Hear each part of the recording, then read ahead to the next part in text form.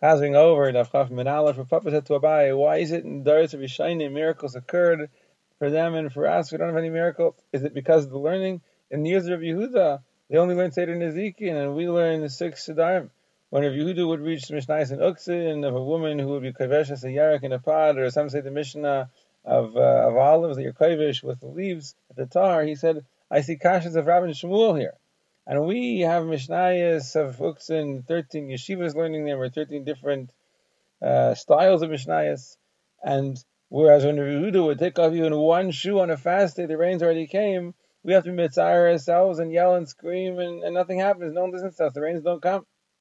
So Abaye told Rav Papa the Doros Rishayim were Meiser Nefesh for Kedushas Hashem, and that's what the Zochah the miracles. We're not Meiser Nefesh and Kedushas Hashem.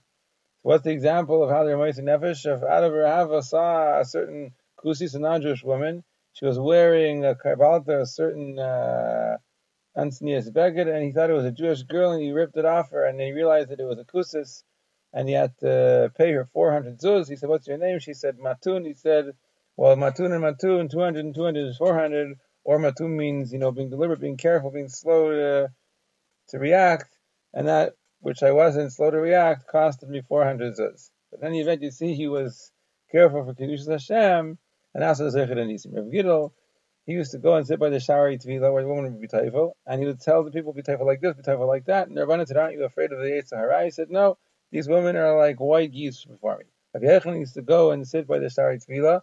He said, when the girls come out, they should see me, and then if you have children that are beautiful like me, the Rabbanan said, aren't you afraid of Ein Hara? He said, no, I don't have to worry with Ein Hara. I descend from Yosef Atzadik. Ein Hara is not shayla to him, like it says, Bein Payas, you say Bein Payas Alei Ayin, and Rabbi says, don't read Alei Ayin, read it Oily Ayin, meaning it's above the eye of people. And Rabbi Chanina said, you learn it from a different path, like V'yid Gud Rai V'Karef Haaretz, just like the fish in the sea, the water covers over them, and Ein Hara is not shayla. So the descendants of Yosef, the Ein Hara is not shayla. Why?